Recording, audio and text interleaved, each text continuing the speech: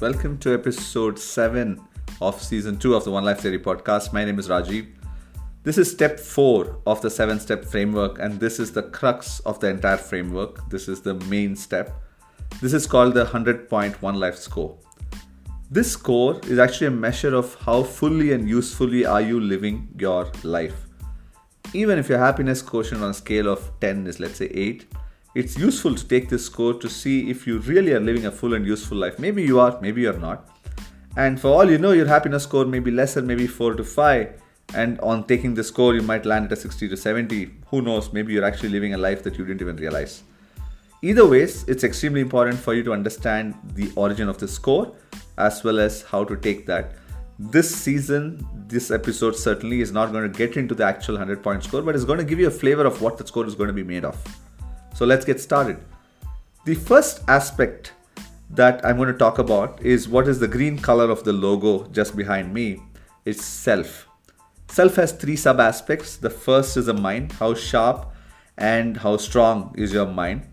The second aspect of self is your soul. How good and how peaceful is your soul? And the third is your body. How strong is your body both internally as well as externally? These are 3 aspects sort of broken down into 30 different parameters that measure how strong is your self.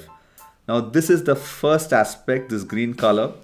And there is this very strong reason, because if your self at the end of the day is not very strong, you're not going to be shining on the other aspects of life at all. So self across these 3 aspects, 30 micro aspects, is the first part of the 100-point One Life score. The next aspect is service. That's the blue color on the logo behind me.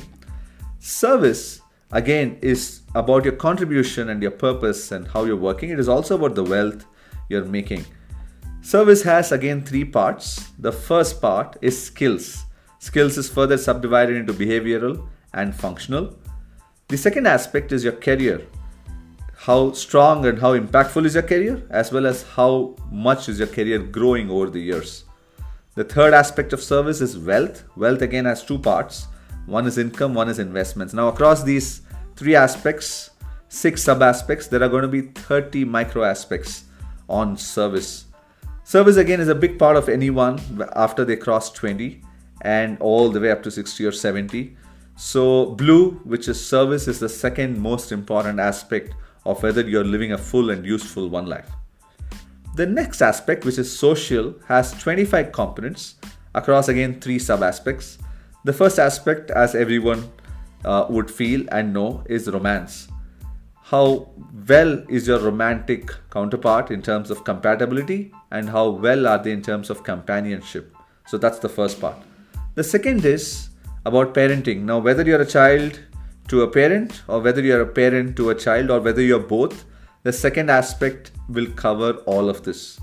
The third aspect is how well are you connected with your friends and family. And this is the color red on social. And that's the third aspect. You have 25 points for social. The last aspect, which is the yellow color in the logo, is what's called senses.